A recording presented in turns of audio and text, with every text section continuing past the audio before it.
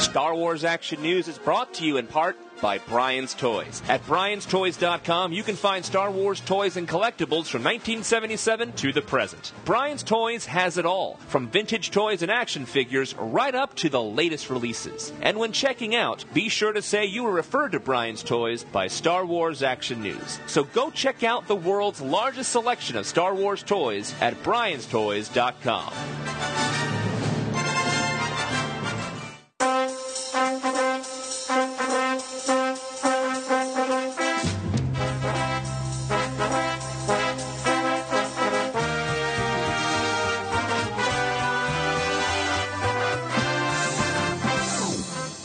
Listening to Star Wars Action News, your source for Star Wars collecting news, reviews, and updates, helping Star Wars collectors collect better.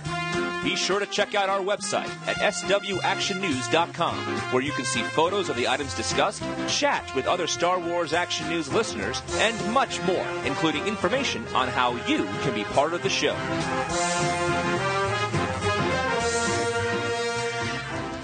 Welcome to Star Wars Action News from C2E2. This is Marjorie.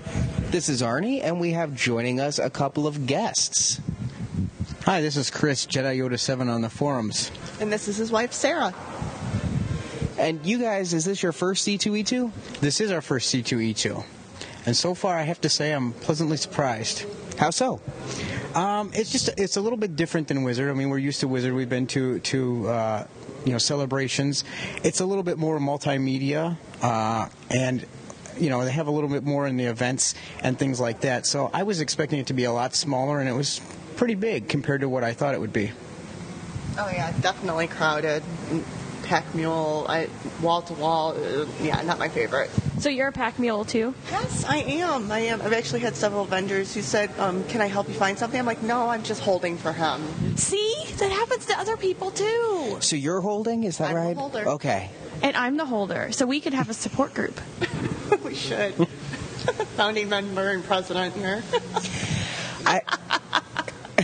This might be dangerous for you guys. I have to say, though, while I think this year feels a little bit bigger overall than last year, I was disappointed in the number of vendors. It seems like the exhibit floor is bigger, but the number of toy vendors specifically, toy and collectibles, statues, busts, that sort of thing, seems greatly reduced. However, last year this was your same complaint, though, that there weren't enough toy vendors. But I bought a lot last year, despite there being only a few. You did, but I'm saying that it was not the same amount of toy vendors that we usually see at like Wizard World or anything like that. And this year, it seems there's a good mix. Well, actually, even comic vendors were kind of few and far between here. But there were a lot of like corset and kilt and tiny hat vendors. Oh yeah, it was quite disturbing. The Ren Fair stuff. Well, what I didn't like is that a lot of them didn't have a dressing room or a curtain up, so you were watching women pretty much bare it all right there, boobies, head on. Yeah, it was. Yeah, that was kind of What disturbing. booth was this? We'll head back tomorrow, right, Chris? I'm there. There were no changing rooms for a lot of them, and I saw people like putting stuff under their clothes and trying to do it. Yeah, it's. It's funny because they saw all this. I happened to walk past the corset booth and just saw one woman trying to squeeze into one, and it just literally wasn't working out very well. So, is that going to be your lasting memory of C2E2? yeah, I didn't get a tattoo. I was really toying with getting a tattoo here, tattoo pavilion. Ended up just holding off and deciding to wait. So I guess my lasting memory will be that, or the smell is pretty thick this year, actually. It's because we've had warm weather leading up to the con. Oh, sheesh. Shower, people, shower. There was a lot of sweatshirts today. A lot of people dressed heavier than I would think for a con, and I think that didn't help matters either. There was actually one guy walking around in a winter coat. What? The stink that went past. Oh, Lord. There's a coat check. Speaking of the heat, I mean, you had the Godzilla moment. Yeah, I did have to help Godzilla strip. A man dressed as Godzilla. And it was really sweet because right up the front, I was walking out, a guy proposed to his girlfriend. And it was really cute and sweet. And Godzilla's standing behind him, and he's getting people to cheer and everything. And all of a sudden, Godzilla turned to me and he goes, "I need help." I was like, what? He goes, I need to get this off. I'm really hot. And he's like, it's Velcro. And I'm trying to find the Velcro in the suit. And it's like one crazy summer with Bobcat Goldthwait when he's stuck in the Godzilla suit. Because I couldn't figure out where to take off Godzilla's head. And I finally got it off. And then only the top of his head was sticking out. And I couldn't find the zipper to unzip in the back. And he was with Cobra Commander, who couldn't because he's got his hands full. Of course they hang out. It was just a mess. Yeah. Poor Godzilla. He got overheated. If only he'd been near Toy Tokyo. I know.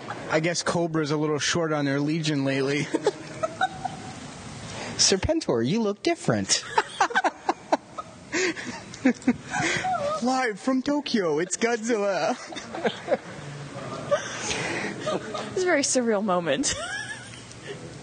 But what toy vendors they did have, I have to say, I didn't see anything either really new or really old. There was one vendor who had some old vintage play sets and some vintage vehicles, and I mean real vintage, not current Hasbro vintage. Nouveau vintage. And then one guy had one carded Droids figure that I suspect its authenticity. Well, yes, because you asked him, is this Vlix one? You said, is this an original Vlix? And he just kind of stared at you. Well, then it turned out not to be a Vlix at all, but still the figure looked really odd on that bubble. Something was not right with the coloring on it. But most of the stuff I'm seeing was like 2002 to current, and not even any of the future ways. A lot of still last year's figures going for $40, $50 a figure. And the other thing I noticed, I was looking for a wedge and a Gamorrean guard just to see what they were going for. I only saw them at one booth, and they wanted $40 for the Gamorrean guard and $50 for the wedge. Obviously, with them reshipping, no one's going to pay those prices. But as far as new stuff, I saw one vendor who had the Clone Wars style Anakin on the vintage card. I didn't ask him how much it was, but that is the only new thing I saw. I saw some of the DVD, or the Blu-ray, I should say, stuff, but other than that, there was nothing new. A lot of older stuff. I saw a lot of the deleted scenes figures which had shown up, and they were wanting $30, $40 a piece for them.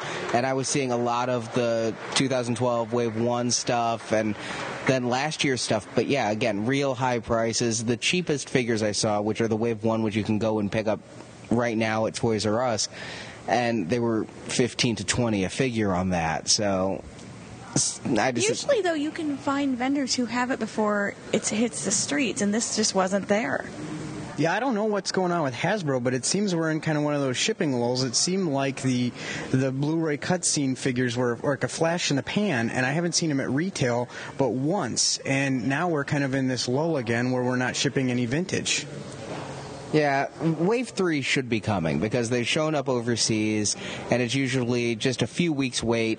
And one of our listeners on Twitter posted a picture that he found them in his toy store. Now, I know it wasn't a regular toy store because in the peripheral of the picture he posted, I could see Power of the Force 2 and some Episode 1 figures there. So he was obviously at like a specialty toy store or comic store, but they did have them. Yeah, that's interesting. As far as what I picked up here, I picked up a couple loose vintage figures that I'd been looking for. It was kind of a hard decision. One I'm looking for, I still haven't been able to find. But even the old vintage stuff, it was kind of really not a lot to choose from as far as I could see. I found some, I got to admit, because the aisles were narrow, the crowds were thick, that a lot of times I'd find the vintage loose figures, and they're always, usually in baggies and big Tupperware bins you got to kind of search through, like totes, and I just didn't really find myself having the patience to dig through them for the 3 vintage figures I need in the rare chance they have them, and they're not that common. That's why they're the 3 vintage figures I need. Yeah, well, hopefully Celebration, when it's just Star Wars exclusive, it'll be a little bit easier to find those types of items and to be able to dig through the booth and not have to fight to dig through the rest of the stuff to find what you're looking for. Yeah, but at Celebration 5, I didn't see a whole lot of those kinds of older toy vendors. A lot of Celebration 5 was the current stuff. You had Gentle Giant out there selling their exclusives, and you had Hasbro doing the sales. They were doing the vintage figures at that point and selling them by the case. But I didn't see a whole lot of vendors like you see here that are basically local comic shops and toy shops that bring in these kinds of buckets of figures. There were a couple at C5, but I just don't remember a lot. Well, part of the problem is it's in Orlando, and it's expensive for people to go down there and haul all their wares. The Midwest cons, you do see a lot of that, and more of the local conventions. And I still think Wizard World is tops for that. I do believe that's a vote for it to be back in Indiana. For Celebration, absolutely. Or here in Chicago. Celebration 2 and 3 did have a lot of great toy vendors. I remember walking out of Celebration 3 first day with 3 Power of the Jedi B-Wings.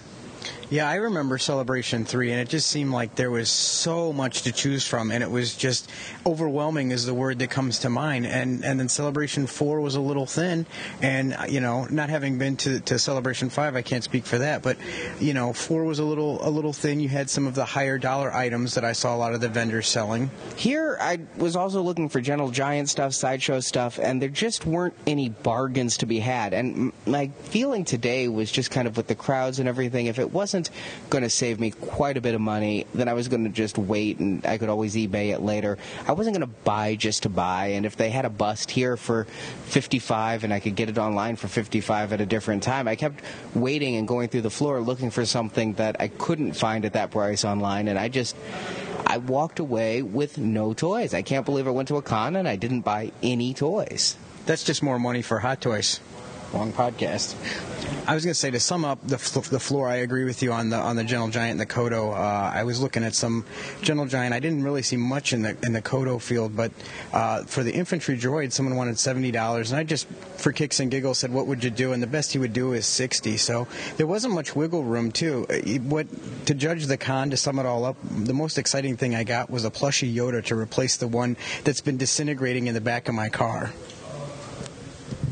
You didn't find the Yoda. I found the Yoda. Okay. I bought the Yoda. That's true. You did buy the Yoda. There we go. The most exciting thing I got, and again, very little wiggle room, I almost walked away on principle. A guy had the soundtrack of the score from the TV Ewok movies. What's funny is I walked up and we saw that, and I said, "Oh, you're going to buy that," and you kind of chuckled at me, and then you bought it.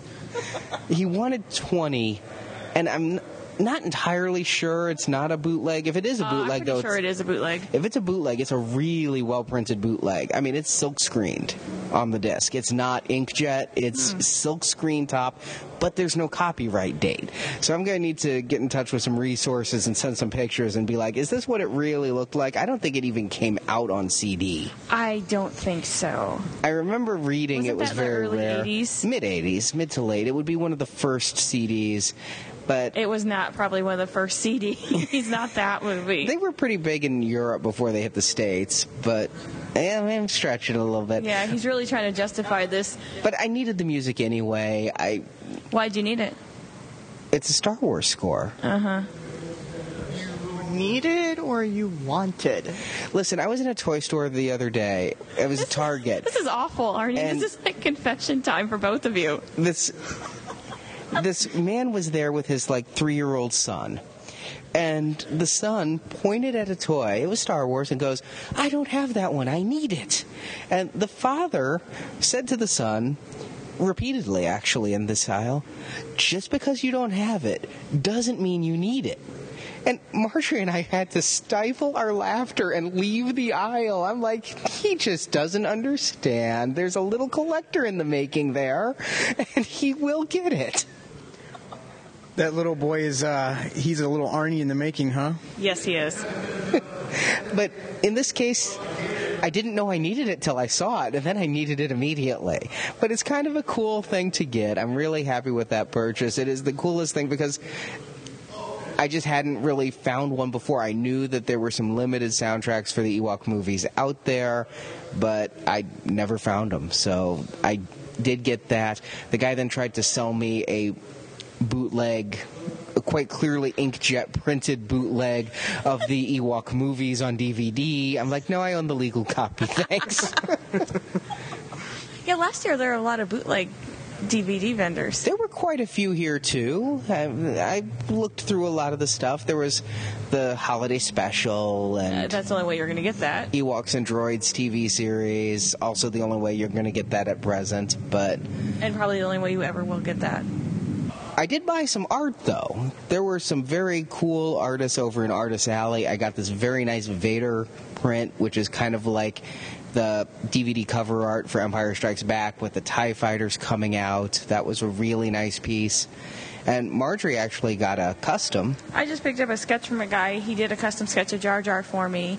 And it was $5. It's great. It's color, kind of half color, half not. It's really cool. I collect the little sketches like that, though. It's like an 8x10. And we also got from him for $10 a very stylized Boba Fett on canvas.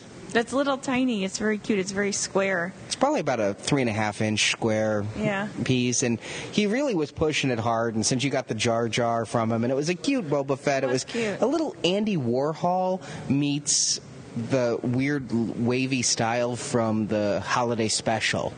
And for $10, I was like, oh, all right, you talked me into it. I mean, he pushed it on us 3 times. It was like, what is it, Mustafa from Austin Powers. He had to ask me 3 times, and on the 3rd time, I handed him $10. Yeah. It's the hard sell. Yes.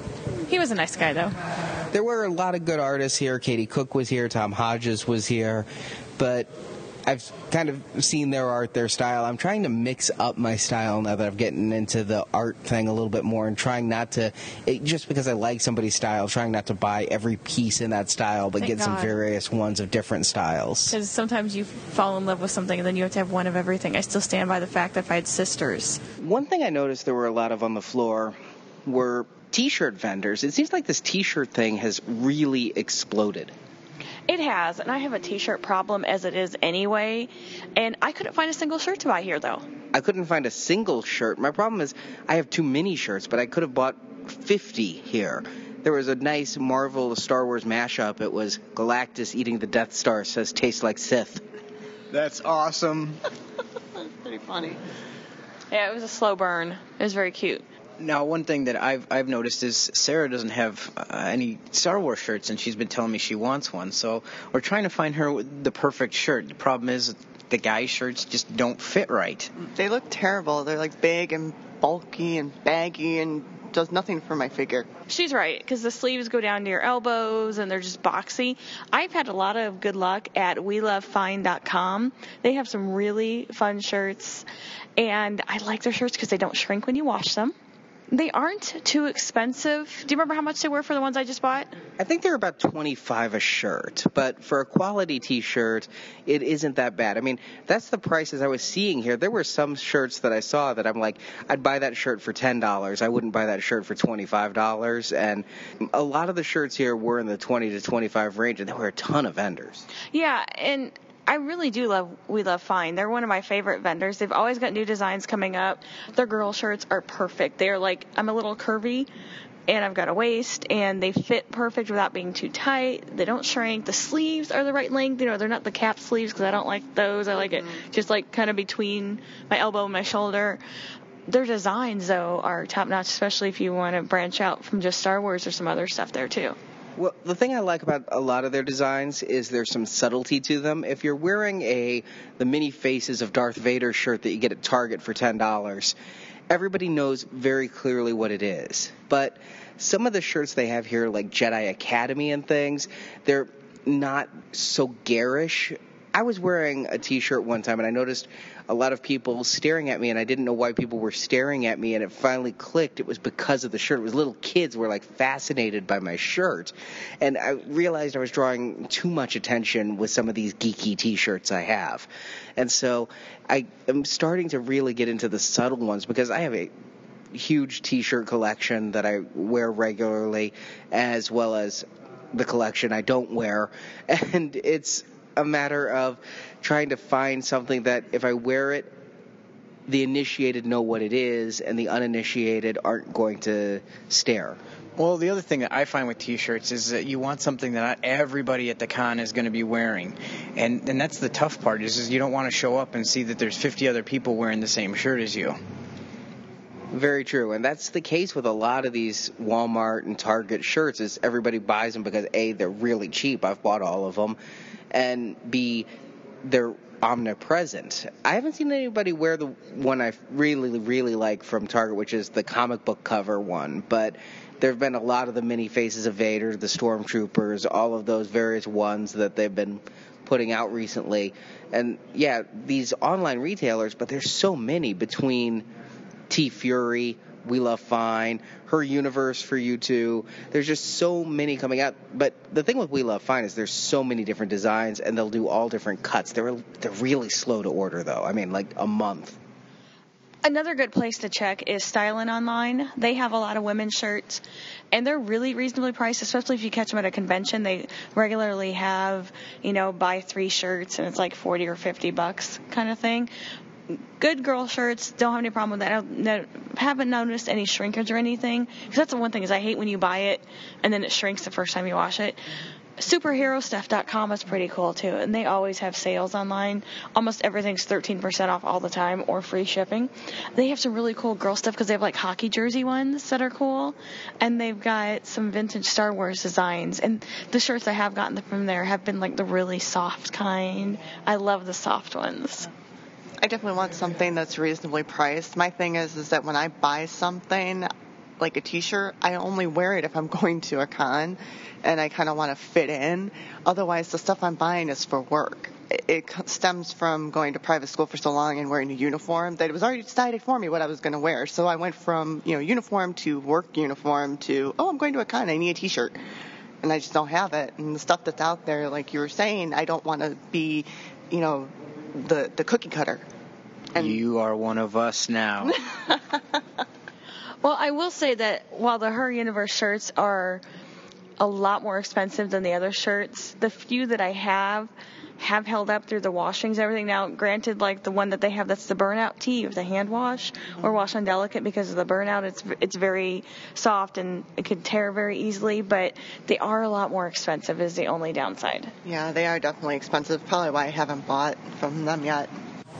Now, here were 2 Star Wars product manufacturers, one of which I was really impressed by, the Bradford Exchange. Yeah, they have those monthly subscription things where you start out with the Lars Homestead and it's like $59, he said. Yeah, $59 you pay a month. And I remember talking about these a couple years ago. Yeah, because they were like the ad in the magazine. Yeah. The little paper that falls out of the magazine. Yeah, like the people that sell the cats and stuff. Yeah, exactly. And like the little Princess Diana things. I remember being very worried at the time because I couldn't see them. I was nervous about the scale. It came with a couple figures. It said additional figures sold separately. I'm like, well, how do you get these additional figures? What's the charge? What's going on? They have 13 sets now. And I have to say, the ones that they started with, I just wasn't so impressed with. They're nice. They're pretty small, maybe 4 or 5 inches square and maybe another 5 inches high. But the figures have great detail. The whole thing has great detail. But here's my problem with it. What are you going to do with it? Well, you just make a little I know, but setup. It would be better if they somehow connected and they made like Mos Eisley Cantina with the surrounding Mos Eisley spaceport or something like that. Right now it's just a bunch of random scenes. But they're becoming themed. Like they have a couple of Endor ones and they kind of go together.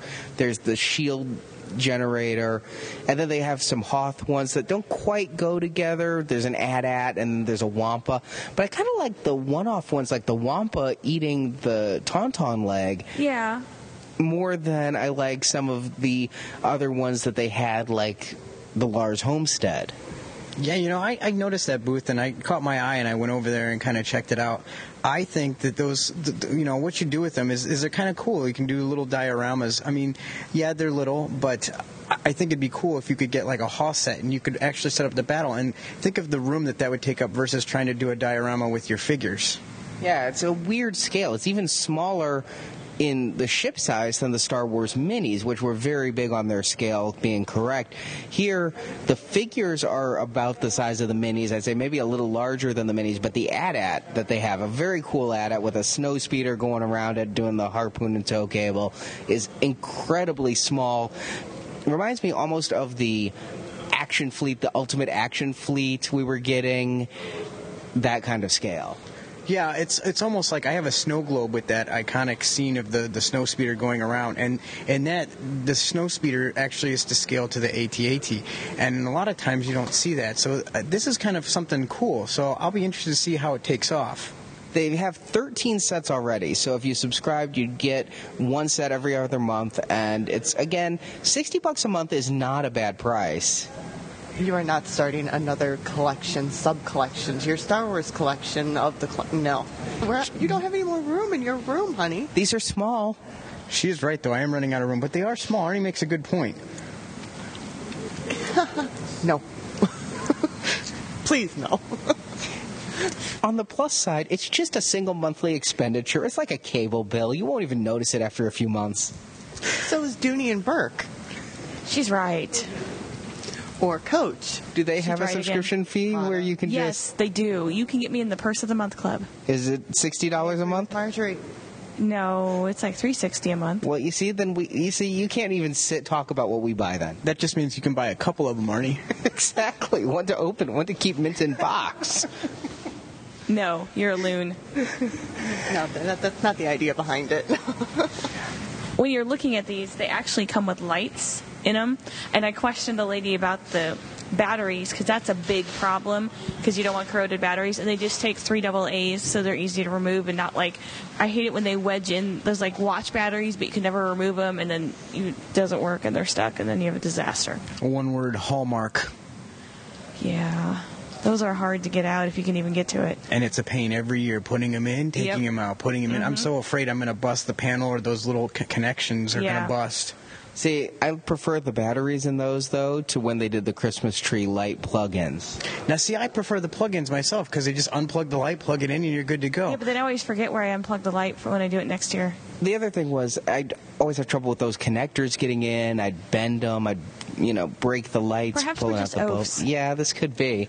But then again, as Hallmark once said to me, is it's because of all the Christmas tree light plugins that when I plug on that tree, it just becomes this incredibly loud noise. And with the batteries, Everything they don't plays have at that. once. When you turn on our tree for Christmas time, it talks. It's like a 2-minute spiel. When you have people over, they get freaked out. They're like, what is that? It's just a tree, don't worry. Yeah, the cat goes running. Yeah.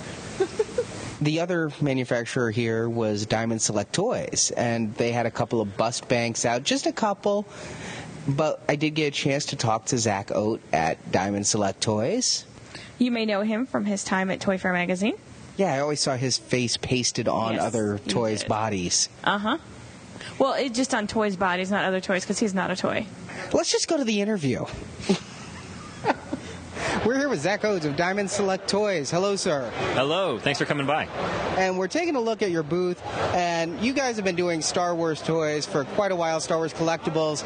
On display here, you've got some of your mini bust banks. Yes, they're vinyl, 9-inch scale bust banks, and we're finally going to be putting out the Commander Cody that we showed a while back, and we are also going to be doing some more designs specifically based on Clone Wars, kicking off with Anakin Skywalker. That one's going to be coming out later on in the year. Both of them would probably be out in fall of 2012. Now, talking about the banks, to go back a little ways, I remember in Toy Fair of last year, there were 4 different colored clones that were talked about as like a traveling exclusive or a Comic-Con exclusive at 4 different locations that I've had a lot of our listeners, we talked about that back in February of last year, and they keep writing to me asking what status is on that. I don't believe that those clones are happening now. At one point we had looked into doing them as different retailer exclusives, but I don't think that those are happening either. That said, Star Wars fans should look for us at the conventions this summer, at San Diego Comic-Con and at Star Wars Celebration, because we actually will have some exclusives at those shows from our bust bank line that you should definitely check out, traveling paint variations that I think people will be very happy about. Very cool. And continuing with the Star Wars line, you're kind of branching out to a new area with the license and some bottle openers. Yes, we've had some great success with the Marvel bottle openers, so we're going to do Star Wars ones. The Millennium Falcon bottle opener and the Death Star bottle opener are the first two, but we've got some other concepts we're exploring, and hopefully this becomes a great countertop item for retailers. That they can sell alongside their Star Trek pizza cutters, which I'm sure many people have seen. And they're just a lot of fun, and they're going to be solid metal, and they got a nice weight to them. They're just a great collectible, just a good-looking piece in general.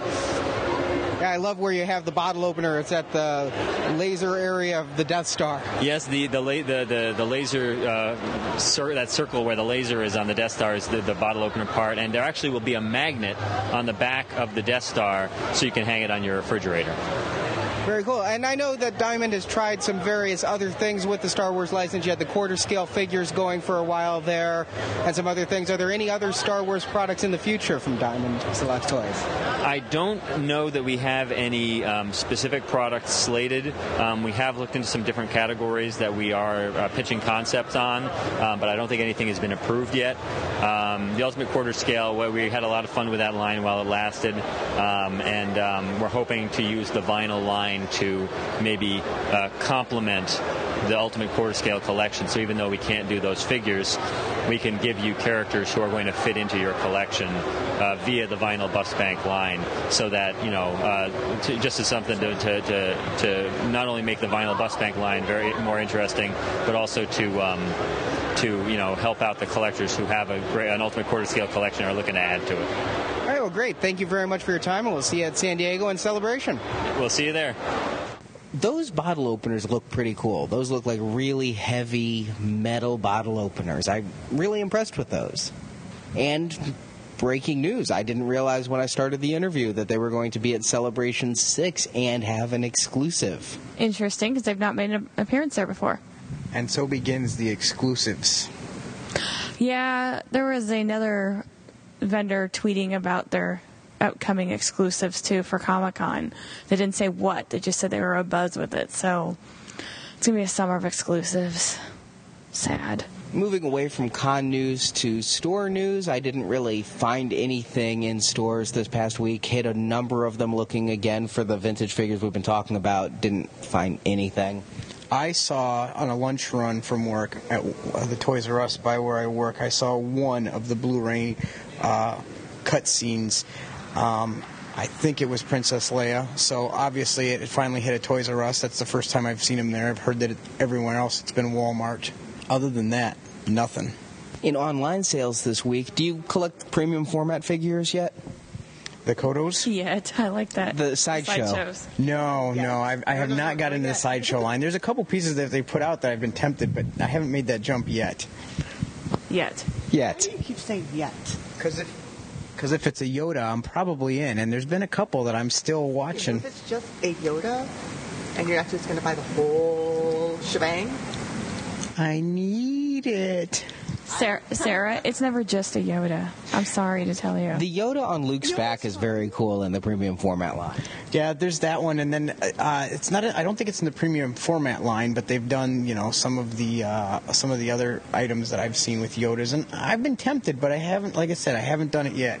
Well, this week they put up for sale their Captain Rex premium format, and I think the pictures of that look really sharp. It is a nice piece that has a lot of detail, and again, a great splitting of the difference between the Clone Wars style and the actual realistic style that fits in with the other premium format figures they've done. I could see a lot of people liking that. It's pretty cool looking. I have to admit, it's not the Clone Wars style. It's a good balance, I think, between the two. Gentle Giant announced some new pre-orders this week as well. There's a Death Trooper Deluxe statue. See, I don't get this whole Death Trooper thing. But you like zombies. I do, but it's just a zombie trooper. It's not that big of a deal. Yeah, I haven't gotten it from the get-go. Yeah, I just don't know why they have to mash up. Minibus, you do minibus. I do.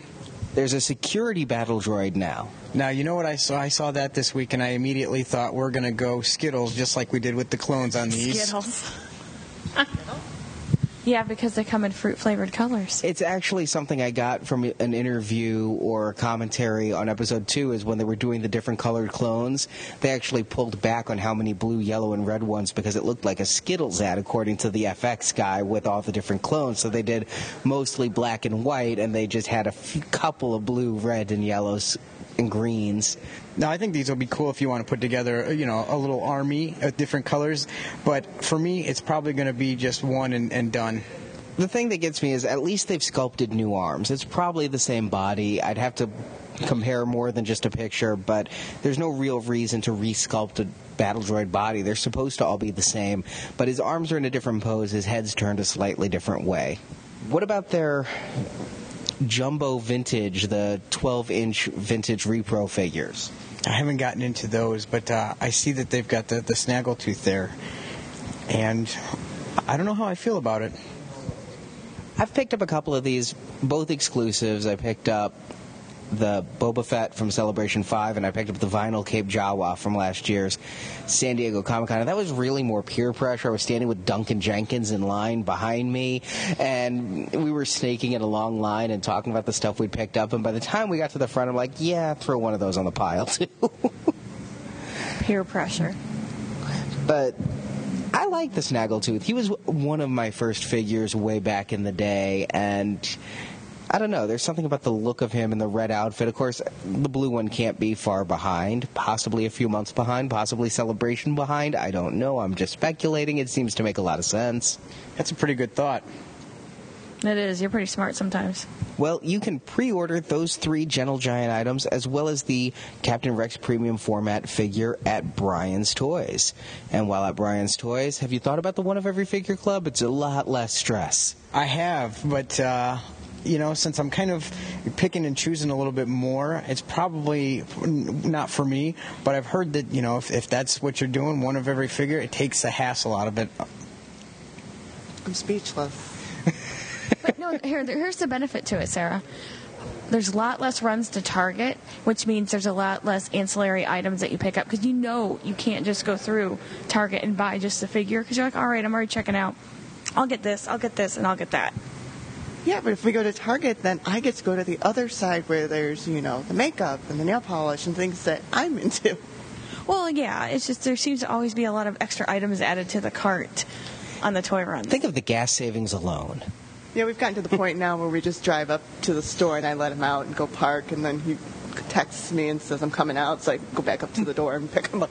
Well, if you're not in the One of Every Figure Club, if you want to just order the individual waves, he has ready to go waves 2 and 3 of the Clone Wars for this year. So you get the Isla Sakura Captain Rex, Republic Commando Boss, and Obi-Wan Kenobi, and the Boss looks boss. And on that note, good night, Arnie. And then they also have Wave 3 with Ahsoka in scuba gear, a very cool kind of albino-y super battle droid, and Clone Commander Wolf. Those are all available right now at Brian's Toys. And remember, when checking out at Brian's Toys, Chris, please be sure to mention that you're referred to them by Star Wars Action News. Well played.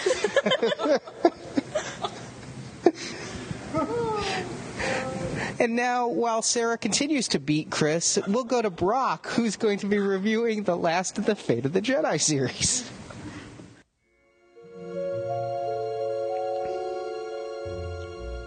This is Brock, Star Wars Action News Book Club liaison with a spoiler-free as possible, and this time I will be giving away more spoilers than usual. Review of Fate of the Jedi Apocalypse by Troy Denning. Review copy courtesy of Del Rey Books. The time for the final battles has come.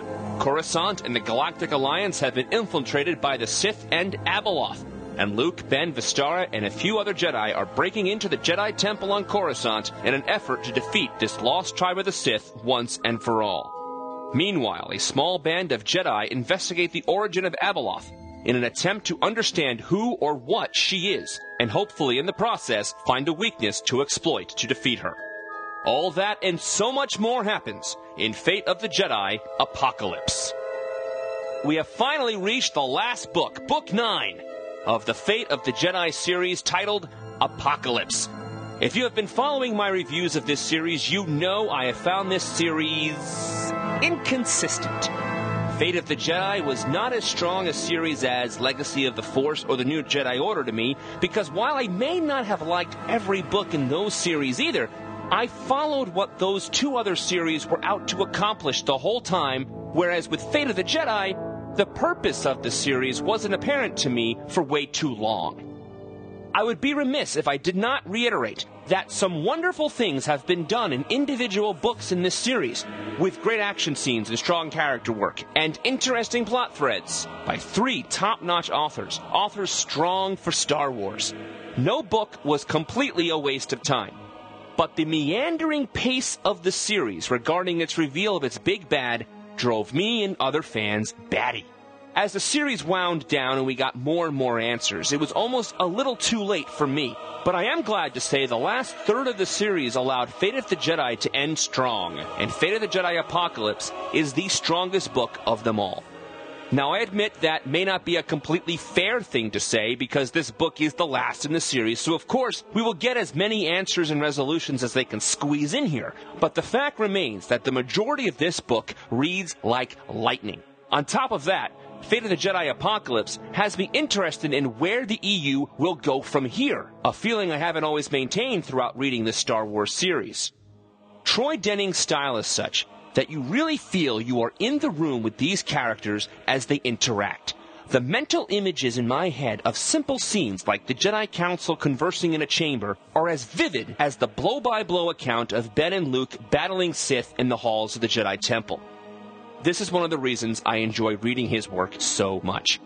What I love about Denning's characters is that when they speak, they always have something to say. There is a fullness to even the smallest character's dialogue.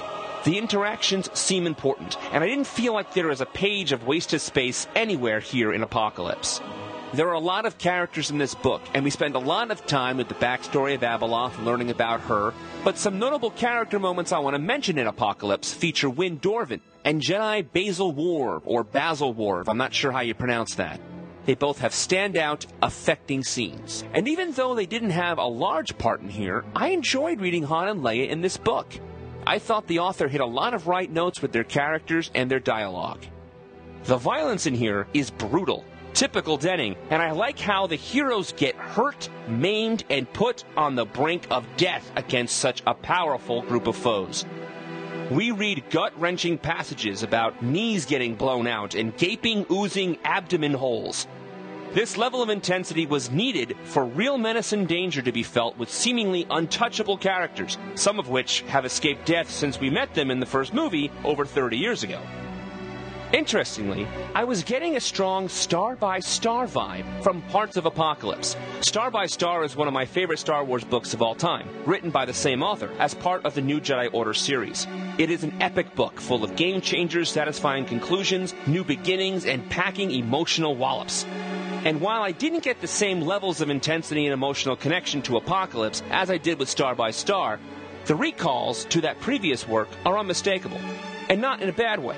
They came most notably in the first 150 pages or so of this book, as the Jedi Strike Force infiltrates the temple, and particularly during the affecting ambush on the Millennium Falcon. If you have read both Star by Star and this book, you will probably know what I mean.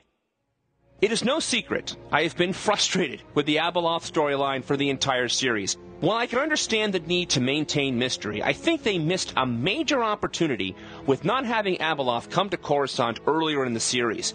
That could have amped up the story in a variety of ways, increased the danger of not knowing who to trust. Imagine if she had been there since Book 5, manipulating the Republic as someone else, or even masquerading as a Jedi Council member.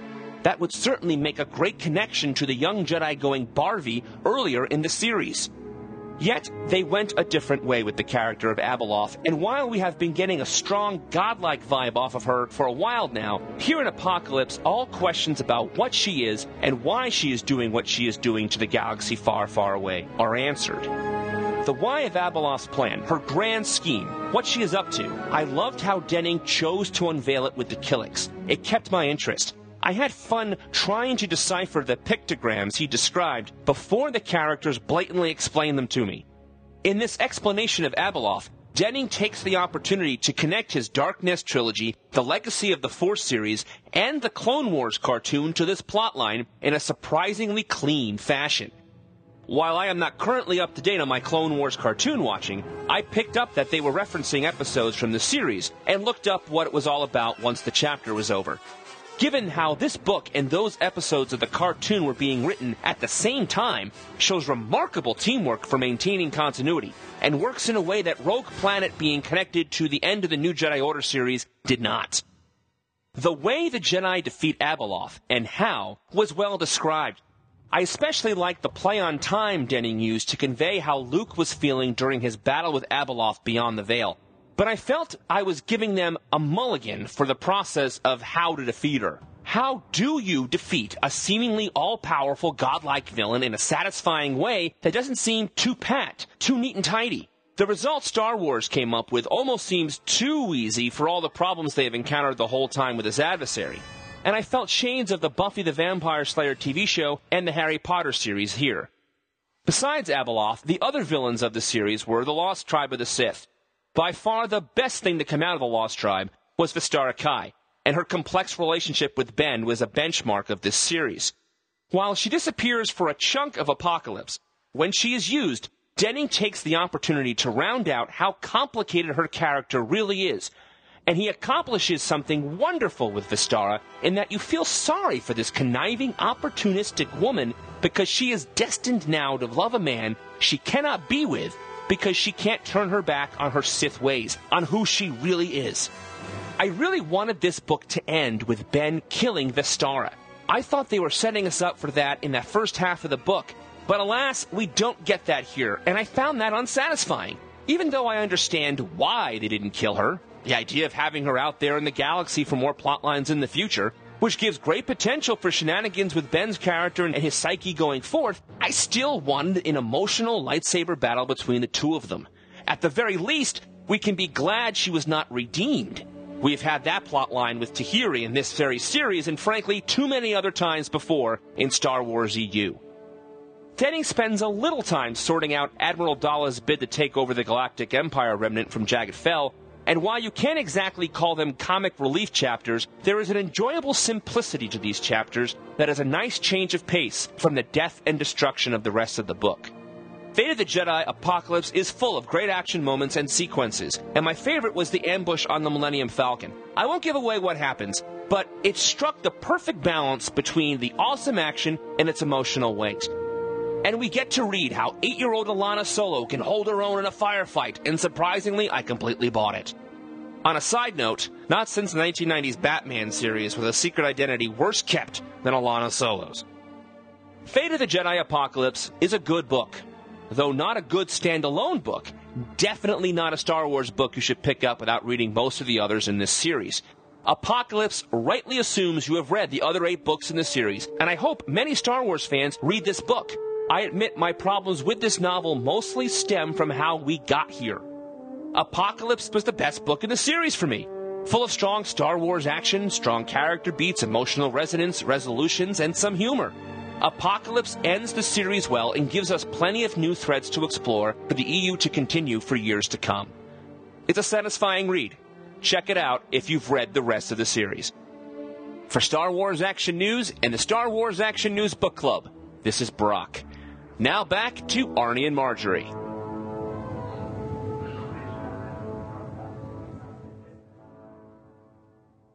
All right, we are back. And Chris, you survived. I'm still here. And Sarah, you look like you're ready to start hitting me. Arnie's a bad influence. And that ends our show for this week. Kind of a short show. Not a lot of Star Wars here. The only celebrity here was Anthony Daniels. I was talking to the guys at Diamond while Anthony was giving his show, so I didn't make that. But he had a huge line. Yeah, I didn't make the show either, or the panel, I should say. But his line seemed to be pretty long all day. Chris and Sarah, thank you for joining us here at C2E2. Hope to have you back on the show again soon. Thank you for having us. It's been fun. Thanks a lot. See you next week.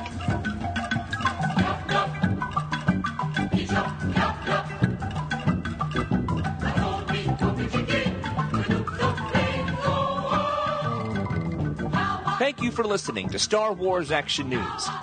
You can find even more Star Wars coverage at our sister podcasts, Republic Forces Radio Network, where we review each episode of the Clone Wars cartoon series. You can find that show at republicforces.com. If you're into Star Wars novels, check out the Star Wars Action News Book Club, where we read and review all the Star Wars novels. That podcast is at swactionnews.com. We want your feedback and suggestions for Star Wars Action News. You can email us at show@swactionnews.com or post your thoughts in the Star Wars Action News forums at swactionnews.com, the most friendly forums on the web. You can be on Star Wars Action News by calling our voicemail at 415-508-JEDI or sending an MP3 or iPhone voice memo to show@swactionnews.com. All materials submitted become the property of Star Wars Action News and are subject to use on our show. You can help support Star Wars Action News by using the affiliate links on our homepage when shopping online. We would also appreciate it if you spread the word about Star Wars Action News by posting about us on Twitter, Facebook, MySpace, or just tell a friend about the show. If you enjoy the show, please leave us a review on iTunes, and you can also cast a vote for us each month at Podcast Alley. Links to both can be found on our homepage at swactionnews.com. For more Star Wars collecting, please visit yakface.com and JediTempleArchives.com, and we thank those sites for their support of Star Wars Action News. Star Wars Action News is created, produced, and hosted by Marjorie and Arnie.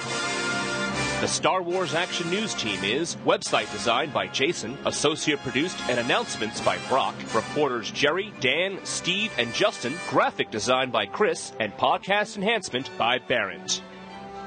Star Wars Action News is not affiliated with Lucasfilm Limited. The show is created by fans showing their love of Star Wars.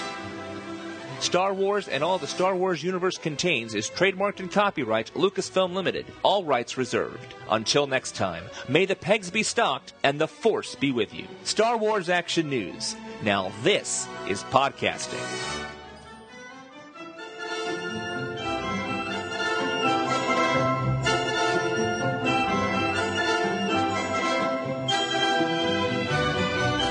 Star Wars Action News is a Venganza Media production, copyright 2012, all rights reserved.